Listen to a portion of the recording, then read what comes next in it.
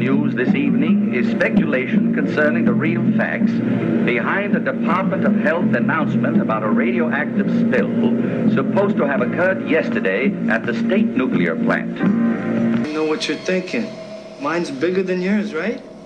It's not fair. Throw it away. All right?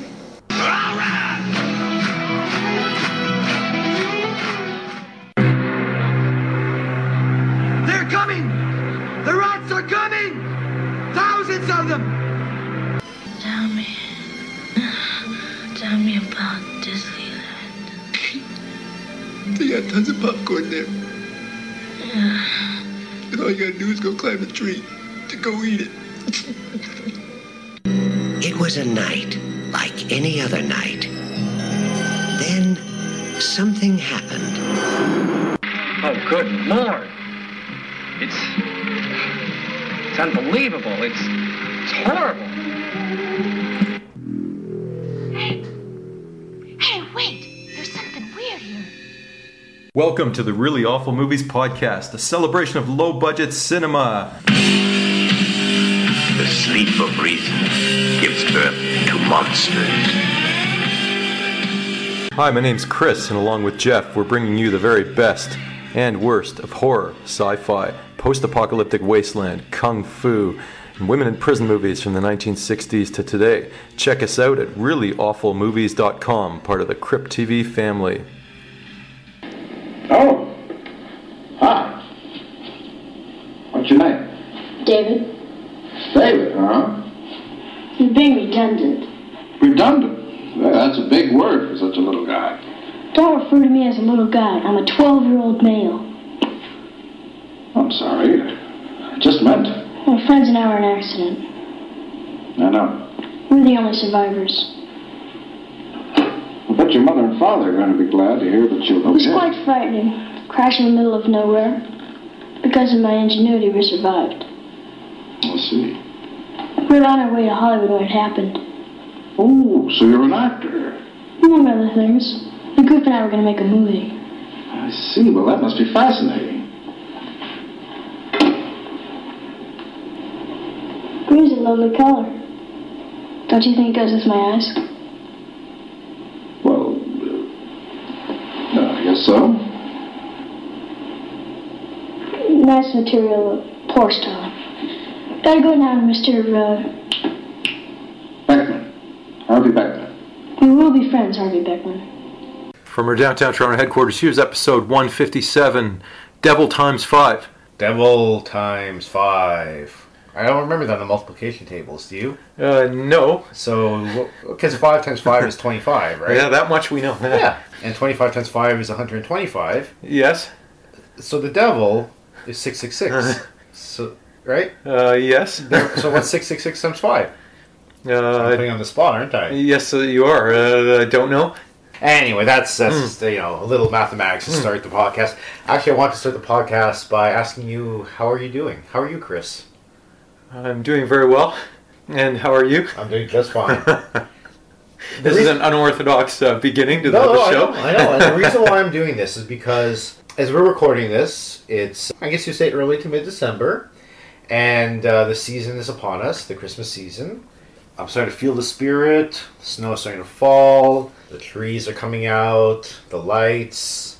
There's that feeling in the air, that Christmas. People seem to be a little bit more festive. All that stuff. And of course, whenever we have these holidays, these are hallmarks, and they bring back memories. Whether it be something auditory or olfactory or tactile or what have you, they bring back memories. And for many people, the Christmas season brings memories, both good and bad. I mean, let's not mince words for some. The Christmas season is the most wonderful time of the year. For some people, it's the complete opposite. It's the worst time of the year. Some people, there's no, it's no accident that suicide rates do rise exponentially in the month of December. But, not being a religious person and not coming from a culture that even celebrates Christmas, I've always enjoyed the season. But that's not the memory that's coming to me right now. The memory that's coming to me is this. 2 years ago, I'm not going to say 2 years ago to the date because I don't know the exact date, but 2 years ago, mid-December, you sat where you're sitting right now, and you asked me that very same question. How are you, Jeff? And I said, just fine. How are you, Chris? And that was when we recorded our very first ever episode of the Really Awful Movies podcast. Wow, an auspicious day. Your Hunter from the Future. That 11.5-minute episode, which I cringe with embarrassment when I listen to now. But that was the day. You know, it was mid-December that we sat down and we recorded and I believe our second episode was Land of Doom. And our third episode was From Beyond, and on and on and on. And these were short episodes 2 years ago. And so we're coming up on the 2-year anniversary of the Really Awful Movies podcast. We didn't broadcast the first episode until, I believe it was either December 31st or January 1st. It was right around the new year. So that's going to be the official 2-year anniversary. But the actual beginning of it all, when we sat down and turned on the recorder for the first time, 2 years ago. And so I'm reminiscing a bit. And as I recall, we didn't know what the fuck we were doing. Ergo, we only some would argue we still don't. Well, yeah, I mean, we've honed our craft a little more. And if you've noticed, as long-time listeners to the show, we never, ever ask how one another is. Mm-hmm. Because after, I think, even before I think we started our episodes, I said, you know what really irks me about podcasts is people who start launching into their own personal business and ask how one another is. So we've gone 2 years and we've bookended this 2-year period with how are yous, but in between we've completely ignored them. But that's the hilarious thing, because you did say that before we started. Oh my god, it's cringeworthy. And yet, as soon as I press play, how are you, Jeff? Yeah. Just fine. How are you, Chris? Welcome to the Really Awful Movies podcast, a celebration of low-budget cinema. No, but anyway, 2 years have gone by. Now we're recording episode number, what is this? 157. We've talked a lot, man. We have indeed. Like think about it. Think of all that as just like converted to minutes. How many minutes we've spent talking to each other about movies. Oh my god, I don't even want to think about it, but there is a website that tells you how many hours old you are, and how many days and all that, and that's pretty disturbing as well. So, and then it'll ballpark based on your little background you input when you're going to pass as well. So, but yeah, when you think about these stats of how long you spend in traffic, there's always that one, how long you spend in sleep, a third of your life. How long you spend waiting in line. Oh my god, yeah. But when you think about how many hours you spend talking to each other, how many hours you spend watching the movies, we have devoted a good chunk of this last few years to this podcast, but... This almost sounds like a coda. We are going to continue. No, exactly. I didn't want this to sound like a coda. This is just a reflection based upon the season. But I don't regret it for the world. I mean, it's been a blast. And it's going to continue to be a blast. And as we continue doing this, we continue discovering more and more interesting movies, such as today's movie, which was actually a recommendation. We always say, if you recommend a movie to us, we will do our utmost to podcast it. And this was a recommendation. Yes, so on the theme of twos, sometimes called the terrible twos, if it's in relation to kids, but this would be the terrific twos, because this would be our second recommendation from Twitter that we followed up on directly, and we are working on our second book, so 2 is hopefully auspicious here. This is courtesy of someone in the Pacific Northwest. I wish I could remember where, but it's DM Elms, who reacted to a tweet I did about the excellent otherworldly creature feature called Snow Beast, and they said to us, Devil times 5. This is a must-see, basically. I can't remember the gist of the back and forth. And to me, Devil times 5 sounds like a bonanza sheriff going into an Arizona town. Like, it sounds like a Western. And I thought, what is this? And then I started to look it up. Wait, thinking like Cutthroat's 9 or something? I don't know. It just doesn't sound like a horror film, like, especially one with children. It has no... I just thought someone, this town ain't big enough for the both of us, that kind of thing. The devil rides off into the sunset. And then I realized this... Devil and Miss Jones? There's lots of devils. That's not a Western. No, true enough. That has a little bit of similarity with this movie, because... I did not know what to expect when I saw this, and not only did not know what to expect, but I also didn't realize I own this. Really? Is it part of that fabled collection we talked about? The gift that keeps on giving, the Mill Creek. And also, this was recently, I guess, transferred onto a Blu-ray by Code Red, which I found out about 2 hours ago. Really? Which thrills me to bits, because I enjoyed this debacle immensely. And as did I. Oh my god. Yeah. Devil times 5 from 1974. This is one in a long litany of Killer Kids movies. Just a small sample. The Bad Seed was one of the, perhaps one of the first. I believe that was 1956. We have films like The Offspring, of course, The Brood, The Pit, which we podcasted that one. Yeah. The Omen, Bloody Birthday, Children of the Corn, The Children, so many more. This is the tip of the iceberg. Killer Kids. Yeah. There's something about kids which is inherently sinister, and you and I, we are not parents. Not that we know of, no. No, exactly. Yeah. So, is one of the reasons why we don't have kids because we find them evil and sinister? I don't know.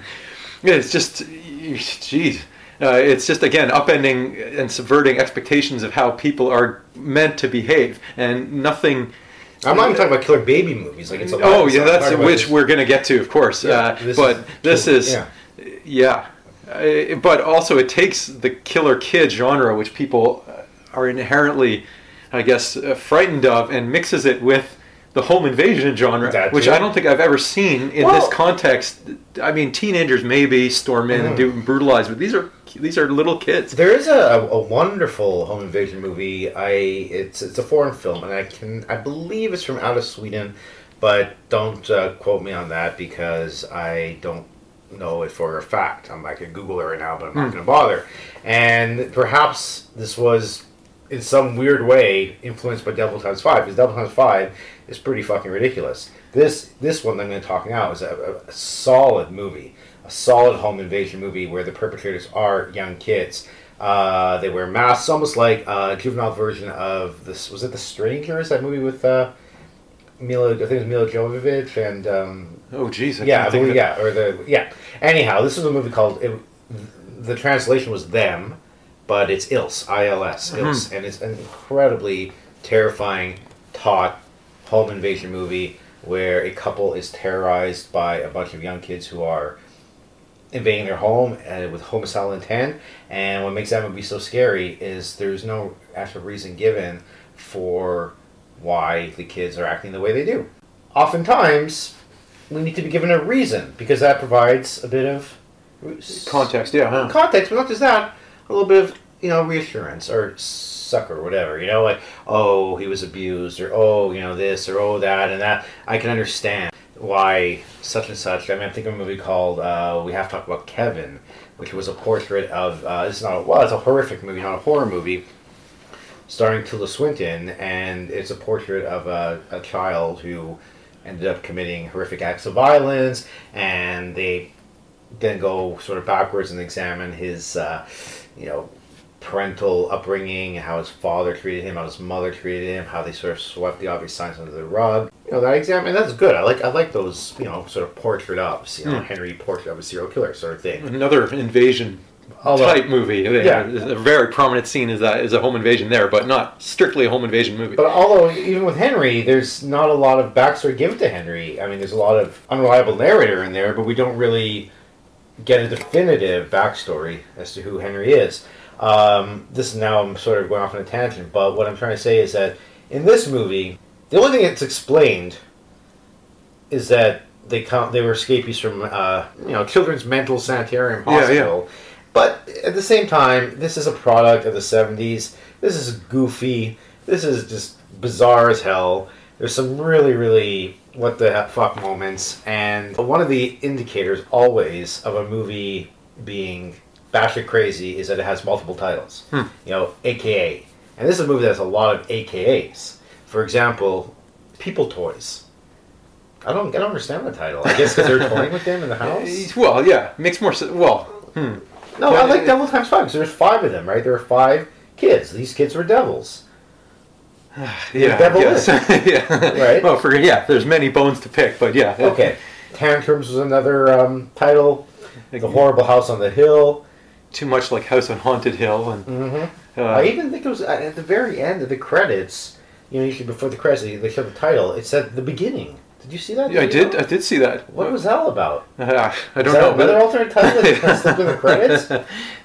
But I guess this is the work of many hands, some of whom disavowed themselves from the finished product. Is the work of many hands. Well, okay, directorially speaking, I should say. Alan Smithy accepted here, but I think there was two. One person, if I'm not mistaken, shot a bunch of footage that was, I guess you want to say, finished off by his successor, and that's how the finished product has resulted in something so indelibly strange and bizarre. Actually, I gotta confess, I rewatched the opening scene about 4 or 5 times because we're introduced to a couple, and then there's a cut to a van, and they're going on a road trip. And I was under the impression when I was first watching it that it was the couple that got into the accident in the van, which they did not. So I rewatched it several times, and then I noticed that the driver was somebody else. And then if you're watching very closely, you find that the van was leaving the gates in tiny font of what was a sanatorium. Sanatorium? What's the difference? Sanitarium. A sanitarium, okay. One sounds like a house for the Metallica. Yeah. One's a hospice for the aged, and the other's for the mentally ill. I don't know. I don't know the difference. Anyway, you have to be paying attention because, and other people have said this online too, like you don't know what exactly is happening, and you don't see the kids in the van for reasons of shoddy filmmaking. All you see them is, once the van crashes, they're poking about and taking the money of the driver and saying, are they all dead? But you don't know that they're there necessarily. They seem unscathed. Well, okay, but yes, okay. First of all, we have this couple, and Rick and I believe and Julie, and they're heading up to Julie's father. You gotta love the name, Papa Doc. Yeah, like the Haitian dictator. Papa Doc Duvalier? That's what I like. What is there like no? Or the delicious Indian cracker like Papa Dom? Papa Dom, yeah, Papa Docs. But the Papa Docs or some sort of. There's Papa Doc. He's one of these patriarchs that rules over with iron fist. Yeah. Businessman. Everybody sort of cowers in fear. They don't know what to say. They kowtow to him. He's the man. Exactly. And this Rick, he's not only the paramour of Papa Doc's daughter. He also works for Papa Doc. And they're heading up to this, I guess, chalet. Yeah, there's lots of guesswork. Yeah. What I understand is when we first meet them, they're in sunny. What is it? It looks like sunny Los Angeles. Yeah. And there's even. They are in California. Yeah. Yeah, they're in California. There's a meteorological report talking about, 76 degrees in the shade, and then. But if you go to the very creatively named Snow Mountain, I like the I love that. The literalism there. Things are going to get a little hairy, yeah. And not only that, but right away they explain away, a lot of the things that might hinder a plot from going forward. Yeah, of course. There's heavy winds, power lines are being knocked out. Yeah, 10 feet of snow. No phone service. Yeah. Now, 2 questions. Number one, because you're the geography man, like, do they have locales, like snowy climes, that are literally like 2 hours away from a place that's 76 degrees? I'm guessing if you go high enough, like once you hit 10,000 feet, there's got to be its own, climate up there. You can hella ski. I think California has skiing. But yeah, it just added to the level of confusion about this, because you're mentioning that Papa Doc was the patriarch of some murky business. Like, they don't really say what he does, although he talks about how he's going to open a facility. We can only presume this meeting is with some hospital administrators to open another facility of the type that would house these kids. Like, there's so many questions. I don't know either. Some people called him a mobster, so I'm trying to fit, like, I'm doing post hoc reading about who they are, because this thing is so confusing. I did rewatch it several times in the beginning to figure out who and why and how. Like, these are the 4 W's of journalism. Like, where, when, what. Like, why are they all there in the mountains? Mm-hmm. And who are all these people? Well, how do they relate? Well, apart from one of them, they relate. Is another employee of Papa Doc. He's an attorney by the name of Harvey Berkman. And Harvey Beckman. Oh, Harvey Beckman. Sorry. I was thinking Harvey Birdman, attorney at law. Do you remember that old cartoon? No. Okay. Well, that was. Good night, Harvey Beckman. Yeah, and he was played by an unrecognizable. To me, for sure. Yeah, again, this is after the fact research. Yeah, post priori, you check out who was in this movie, and you see this picture of Boss Hogg. The unmistakable visage of Boss Hogg from Dukes of Hazzard. Sorrel Brooks, the guy who played Boss Hogg, he played Harvey. Yeah, the man in the Colonel Sanders white shining suit on it. Like, we both loved that show, and it's like them Duke boys were in a lot of trouble. And it's Uncle Jesse. It's like I probably saw every episode. I used to shimmy in and out of my father's car window all the time. I really did, man. That is amazing. I open that window, I'm coming in. I was small enough to do so. Oh my God, yeah. And Boss Hogg was, of course, like the corrupt villain sheriff of the county of Hazard, who would go after these two young kids. Those darn Duke boys. Those damn darn Duke boys are really moonshiners, bootleggers, what have you, with Uncle Jesse and... of course, Roscoe P. Coltrane, and it was just a great show. I mean, unbelievable. Okay, Prophet's Time, they generally had the Confederate flag on it, what have you. Yeah. But I mean, that show was it was a rip-roaring good time. Oh, and how many bridges could that thing scale? The transmission on that car has got to be off the charts. It didn't loop over some sort of bridge. It was, I loved it. Bo and Luke Duke. But yeah, unrecognizable, completely unrecognizable. You would not recognize that that was the man who was in that Colonel Sanders regalia. So they're going up to this mountain. Yes, you mentioned the crash, and it's a short bus, a yellow school bus, and the short bus has become a euphemism for the differently bus. challenged. Yeah. Did you take the short bus to school? Did you wear a hockey helmet and you weren't on the team? Well, these kids really should have been riding the short bus because they're coming out of a sanatorium, and they are. I guess there's 5 of them. One of them played by burgeoning teen idol Leif Garrett. This Leif Garrett, he was a teen idol in the 70s, and he appeared in a few movies, a couple of genre movies. I mean, he was in Walking Tall, the first one, not the sequels that starred our mutual fave Paul Svensson, but the original Walking Tall with the incredible Joe Don Baker. He was also in a movie that you reviewed for our site way back when called Cheerleader Camp. Yes. But he was mostly known for 2 things. He's had some disco songs, and we had a minor hit called I Was Made for Dancing. Yeah, and I think he covered Lay Your Head on My Shoulder, which is, I believe, a Paul Anka, a sappy love song. He was a teen idol, actor, double threat. I don't know. Could he dance too? I don't know. I don't know. But the other thing that Leif Garrett is known for, or Leif Garrett, is his substance abuse problems. A very... one of the most popular episodes of Behind the Music dealt with Leif Garrett. Nobody could believe what had become of this guy. I mean, I'm surprised he never made out to celebrity rehab, because he was, and the funny thing too is that in 2007, he actually put out a comeback record, and this record sold less than 300 copies. Oh, no. So it just goes to show how, how the mighty can fall. Wow. But the mighty Leif Garrett is in this movie. He plays one of the devils. And it's really 4 kids, and I guess you would call her their guardian of sorts. Yeah, their protector. She's also young, and she's a nun. A nun. But the question is she really a nun? Is she really a woman of cloth? At one point, they ask her, "Oh, you look a little young to be a nun." She mentions being a novice, always wearing sunglasses. Interestingly enough, about this nun is that she was the underage girlfriend of the second director of the film. And she was also an albino. And a lot of the shawl she's wearing, the glasses, were there to hide her albinoism. You seem lost in thought. No, I'm just so. His sister was also in the film too, who played the younger kid, who was about half the size of, I think, the greatest character in this fivesome, who would be the little general. What was his name there? I don't recall his name. Yeah, but he was just great. He speaks in all the militaryese, like AWOL and CO for commanding officer, and he says stuff like negative, affirmative, and he salutes, and it's a great conceit. He was this little black kid, and he was dressed in fatigues, combat fatigues, and he was all of his vernacular was in military jargon, what have you, parlance in the military. But you also mentioned that Leif Garrett. I'm going to call him Leif. Sure. The Leif Garrett sister. So was his mother. Oh, geez, who was that? She was lovely. Oh, wow. She was lovely, but she was lovely as well. Yeah, she was lovely. Yeah. Lovely was another daughter of Papa Docs, who was there. She was a bit of a. She's supposed to be the sex symbol of the film, and there's another character we've got to talk about, and this is slow-witted Ralph. Another observation.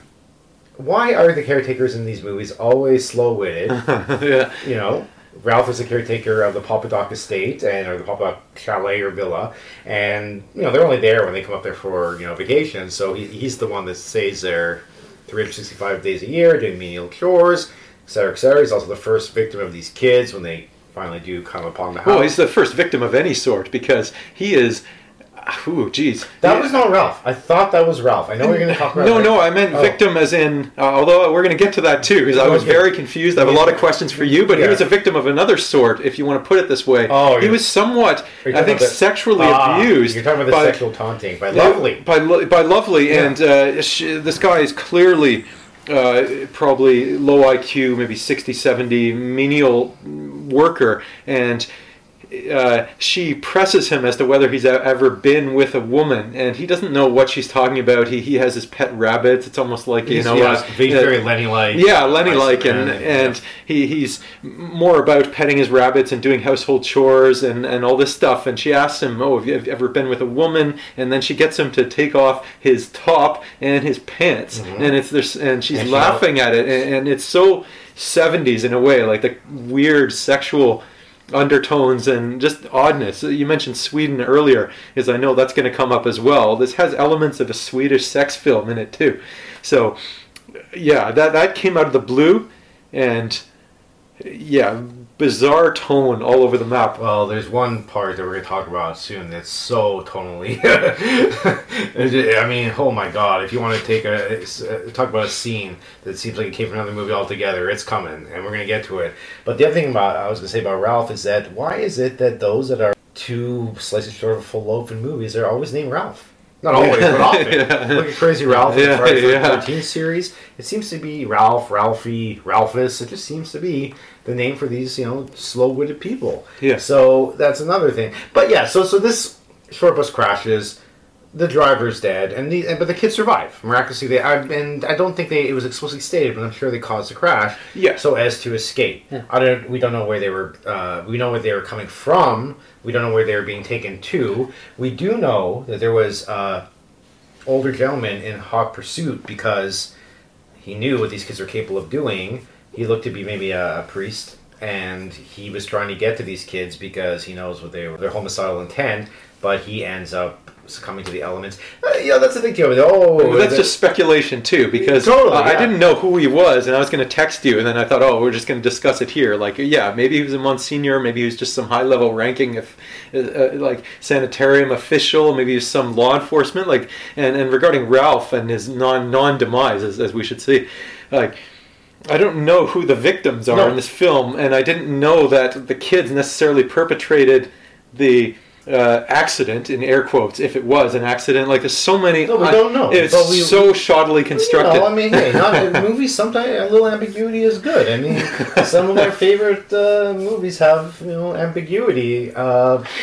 Yeah, well, a bugbear of ours in Don't Go in the Woods, ... alone, was that people would just emerge as if dropped in from on high. Mm-hmm. They would get killed, and at least you knew what they were and who they were, to the extent that they were hikers. And then you figure, okay, in the woods, you're a hiker, you die, so what? You don't care? But these were legit people. I didn't know who they were, or why they were killed, or what they were doing there. Like, I surmised, and I think that the movie made enough implications for me to infer that they were going on some sort of outing, some sort of field trip, maybe to the zoo or something. I don't know what. Yeah. Maybe to ski. Who the hell? Well, who knows? Like, just the whole thing. But the reality is that these were homicidal kids, so I'm sure, I am positive that they caused the accident. And what an accident too, because that the short bus rolls and rolls and rolls. It's great seeing buses roll down hills. Mm-hmm. But this was interminable. This thing went on for at least 7 or 8 minutes. What a great segue, because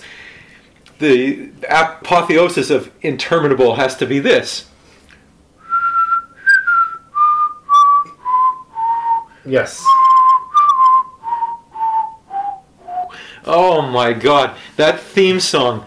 I was humming it on my way walking here today. I could not take it. I could not. I was whistling it for 2 straight days. Do you realize what you're whistling?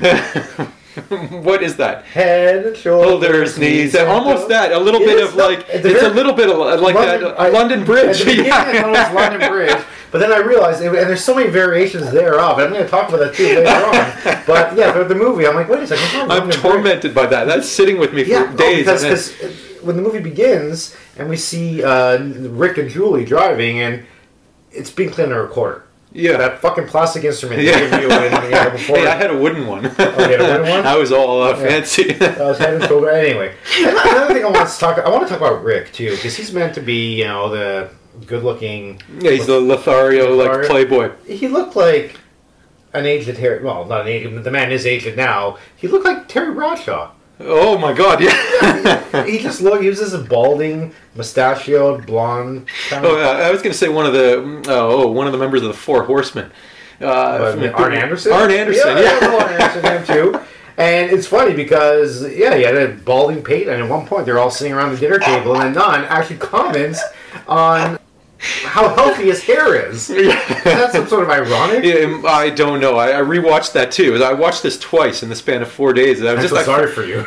No, I was mesmerized by it. Like the first time, I was sort of dismissive, and then I was catching on all these little subtleties. It just made this it's so delicious. Mm-hmm. But not only that, not just the subtleties, but just the glaring holes in my understanding of this. So I'm interested to hear you fill in my gaps in understanding, because my God, there's so much that I still have questions about, and this may warrant a third viewing. So they cause the accident. That's what I. Yeah, that's fair enough. Yeah, and they escape, and for some reason they are all unscathed, even though this van rolled about 55 times down the hill, and they managed to all crawl out from the wreckage without one scratch, and they then want to find shelter. And I think these kids came from the actual place they came from is the P. Brown State Mental Hospital Children's Ward, and they all have homicidal intent, and they come upon Papa Doc's chalet. Now I don't know how the Monsignor got word that they were going there. Yeah, there was no communication. Phones were out. This was obviously pre-cell phone. Maybe there's CB. I don't know how, but somehow he knew. And instead of using some sort of conveyance to go after the kids, he's on foot. Now, earlier they also mentioned that there's this huge storm, but there was no storm. Everything looked to be pretty. Well, let's just say there are varying levels of the white stuff depending on the scene, which is fine. It's a low-budget film. He succumbs to the elements, and they come to this home where Rick, Julie, Papa Doc, Harvey's South's wife Ruth, Lovely, are assembling for whatever it is they're doing. We don't know. We do know that they always say, "Oh, we got to talk about business." I'm not going to talk about business, so there's some sort of, I wanted to ask Papa Doc for a promotion. Harvey is like, he's a man he wants to make demands, but he's too afraid to. But ultimately, this being a killer kid movie, it's going to come down to the kids offing the members of this clan or disassembled one by one. And some of these deaths were really awesome and creative, and some were just completely anticlimactic. But we have to talk about, now we're going to talk about that one scene, the scene, I would say the centerpiece of this movie, which was so tonally, because this is a goofy movie. It's a goofy movie. There's some ridiculous lines. So, I mean, the army character, he's complete. You can't take that kid seriously. Yeah. The kids didn't really ever seem threatening. Some of the things they said, some of the lines, for example, I believe at one point, Leif says, "Oh, you ruined my beautiful face." Like, it's just weird. Okay, all right. Well, I would argue there's many centerpieces of this film, but if we're going to go there, Papa Doc is the kind of almost a James Bond villain, and he has, if this is the centerpiece you're talking about, he has odd pets up at this chalet.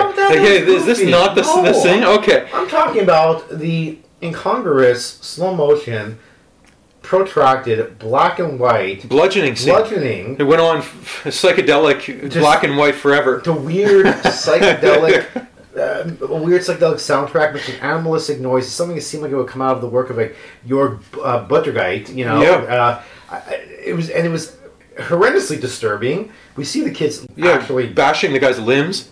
whoever this was, and you're going to tell me who this was? Oh, I don't know. Okay. That's the thing. I mean, come on, damn you! I was hoping for some. At first, I thought it was Ralph. I thought, maybe the director's like all impressionistic, and they went to the barn and they met Ralph, and they decided to bludgeon Ralph. But we're seeing them hitting him with hammers and shovels and yeah, there's a pitchfork maybe at one time. Yeah, it was well murky. Oh my I couldn't lord! tell. It was so nihilistic, and it was at least a dozen bashes with a hammer. They took chains. They were whipping this guy with chains. They hit him in the hand with a hammer. He would let out blood-curdling screams. After what seemed like a half an hour of this, it was very unsettling. One of the kids asks, "Is he dead yet?" And the army Rugrat says, "We got to move the body or something." Well, nobody else says, "I sure hope so." I'm like, "Damn right, man." This guy was just hit with chains, pitchforks, hammers, etc. in the head. But then later on, when Harvey bites it, and what he gets is a axe to the neck, essentially decapitation. It's completely bloodless. There's a cutaway. There's nothing. There is one cool kill. Well, two cool kills. And then one of the cool kills is the one you're going to talk about, and this is the lovely demise of Lovely. Yeah, well, I don't know. Like, if you had a ski chalet, I don't know. Would you? Is that where you would store your vicious tropical fish? like presumably these things need to be fed, unless Ralph is up there year round. And again, we have many he is questions. there year round. Oh, okay, let's see. That was said. Okay, so you're entrusting the care of this highly complicated tropical jungle fish to this slow-witted guy. Fine, fair enough. The evil Papa Doc, I always want to say Papa John, like the pizza chain, the shitty pizza chain. I'm still thinking Papa John, but anyway. Either one, and he actually explains to the kids that he uses his goldfish as bait for what the kids describe as these ugly things, and for the piranha, as he calls them, which is the proper Portuguese pronunciation, piranha. And it's just so weird. Well, they use these fish, the kids, to murder this woman while she's taking a bath, and that was really, for a winter movie, I did not expect someone to meet their maker via piranha. But that scene was hilarious because first the nun comes in and shoves her head underwater. It's like the changeling or something. Drown her. Then they release the piranha. When the kid comes in, pours the piranha just from a bucket. Then you see Lovely thrashing around. But it's shot just enough so there was no nudity in this movie. I don't believe. A little bit with the wrestling scene. Again, it's the parallels to Swedish porn. But then you see the aftermath of this, and there's no sign of Lovely. We were meant to assume she was eaten to the bone, but what it looks like in the bathtub is SpaghettiOs. Like someone just poured canned spaghetti in the bathtub. Now, I guess I would say that was maybe the second best kill in the movie. The best kill, you know what I'm talking about? Oh well, it's a swinging good time. Is it that kill? Yeah. Oh my god. There's several kills, and they seem to be. If you want to say he's the ringleader, this mini general, he seems to be the guy who's got. I think the sense it was actually Leif Garrett's character. Oh, so he's the leader, but he's the one who's carrying out the deeds because of his technical skills. At one point, he, fixes up a motor to string someone up by. He's got, incredible abilities. He shoots guns. Where am I going with this? What he ambushes. Who is it? Rick? No, Rick. One of the survivors. They got caught in the bear traps near the end. And okay. Well, he sets up a swing to a swing ambush to one of the adults who's coming up the stairs. And I was going to ask you, I was going to ask you again, he's swinging, which obviously is not going to produce a fatal blow of any kind. Mm-hmm. But he's got some sharp object that he's swinging with to swing into them using. I guess the force of gravity or whatever. What was that? A couple knives. Was it? Yeah. Okay, all right. So many questions. They took these kids in because they saw a group of 5 kids lost in the elements in the wintertime, and they took pity on them. Not so much Papa Doc, because he was sort of remorseless sort of guy. And one of the girls, I don't know if she was feigning it or actually was ill. But then, they paid the price because they were getting off one by one by these increasingly ludicrous ways. Again, that bludgeoning scene, that psychedelic, weird, trippy, black and white, which was really brutal, had nothing to do with. I mean, I guess it was there to establish the homicidal intent of these kids, and it was something they might have done prior. But I was going to say is that it might have been a flashback. Exactly, but we don't know. It was the way it was edited. It was haphazardly edited in. There was no. It was just there, and it was like, well, look, I don't understand what's it doing here, and it was so incongruous to the rest of the film, both tonally and just in its placement, structurally, yeah. But anyhow, ultimately, that's the crux of the film. It's the kids killing the denizens of the house. Papa Doc gets it. Everyone gets it. Papa Doc is made into a human snowman near the end. It's weird. It's weird, wild, and wacky. It's just a bizarre movie. And again, product of the 70s. Yet again, I'm going to talk about Scott Jarrett. All the horror movies in the 70s, downbeat endings. This one too, downbeat ending. Weird. You have a leading man who looks, well, I guess I was going to say, like, it's a pejorative, but hey, this is the 70s. I was going to say he looks like a 70s porn star. That's what they look like in the 70s. He was a balding man, mustachioed. Yeah, and there's protracted shots, like he's kind of orange complected, obviously fake and baked tan, and there's this protracted scene of his bare white ass Do you think as now he sits on the end of Donald Trump is a president-elect, that orange... That's going to fall out of favor? No, do you think that's going to come back? I think that those days died with Jersey Shore, okay. Or maybe died literally from skin cancer. But yeah, a very weird looking guy, and the way he was sitting on the edge of the bed, it was almost Why like is Donald Trump orange? I don't know. I don't know. But ever since he now named Linda McMahon to his cabinet, I'm just like this. I've gone from anger to absolute amusement, and it's just well, I was going to say this is an aside, but Vince Neil, mutual favorite because we like Motley Crue. Again, sending it back to he's going to appear. Really stretching it. His troll-like self is going to appear on the Schwarzenegger-hosted new episode of The Apprentice because he was uninvited to perform at the inauguration. Hey, did you see the video where Vince Neil was drinking with Nicolas Cage and he ended up assaulting that? I did indeed. And for a guy who, I was going to say, there's no precedent for this, but there is because Ted Kennedy. But for someone who killed someone with their car, he certainly made a good career after that. And my God, this guy killed. Homicide, yeah, and now he's back as if nothing happened. He's a humble dad. Anyway, this guy. I love the fact that Linda McMahon is now in the cabinet. It's. Life has become idiocracy. True. Well, Mike Judge, the guy made Beavis and Butthead, he made a satirical film 10 years ago called Idiocracy, talking about what the world will be like when everybody loses all semblance of sense and intellect, and life has turned into. I got to rewatch Idiocracy and realize, and just because it's been a while since I've seen it. It's one of our good friend Lewis from one of his favorite movies, and I have to watch it and note all the parallels. Sadly, it's so sad when some of these social satires come to fruition, and it has. I am. Well, in her defense, at least she runs $1 billion enterprise. Okay, but how many? Yeah, no, I know. Okay, like, the WBF. The fact that he was in the WWE, I think that should disqualify you from all higher office, any association with the WWE. Well, someone's arguing Jesse Ventura, but I mean, no, exactly. That association is almost on par with any of the major transgressions he's committed. It's so tacky. It's like and awful, like on every level. Really bad. Yeah. You're in the WWF Hall of Fame. And now you're the president-elect. That's really fucking bad. Yeah, that's really crazy. Okay. This guy in this movie who I liken to, Arn Anderson. Sorry for the political. His butt. Like, and I wouldn't ordinarily notice such a thing, but it was like the way it was positioned on the edge of the bed, like this weird white butt. Like it was so bizarre. Like, and also like the Swedish porn aesthetic that this thing had. Was it Lovely and Ruth?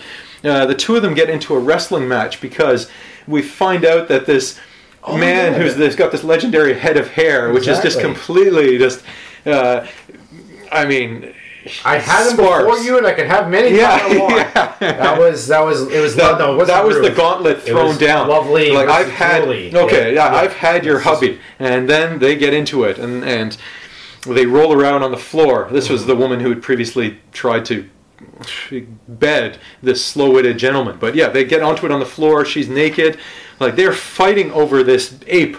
this orange ape, because again the standards are just so. That was so bewildering. The lovemaking, the 70s decor, the weirdness, the atonality, the sexual undertones. Like, this movie is a product of its time, and again, we've talked about this with Sinful Dwarf.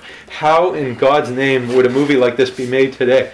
Like, it's not like mores have changed so much from the 70s, maybe a little bit regarding drinking and driving, but it's still post-civil rights era. Like, it seemed modern. It doesn't seem so far away that this would happen, because this did not happen so much in the 80s either, right? Like, this was a weird 70s sexual thing.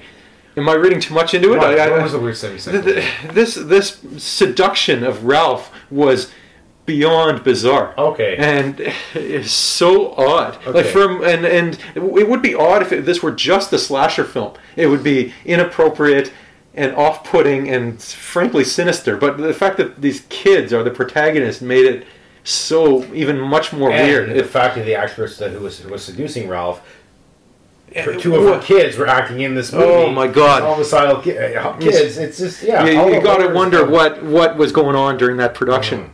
So I'm going to ask you first of all, a star rating. Oh my God! Well, I was just rather befuddled and just completely taken and just mesmerized by this. I'm going to give it 3.5 because it demands multiple viewings, because it looks like the product of a focus group that if they'd had 15 fewer focus groups, this would have been something good. At its core, there's a good movie.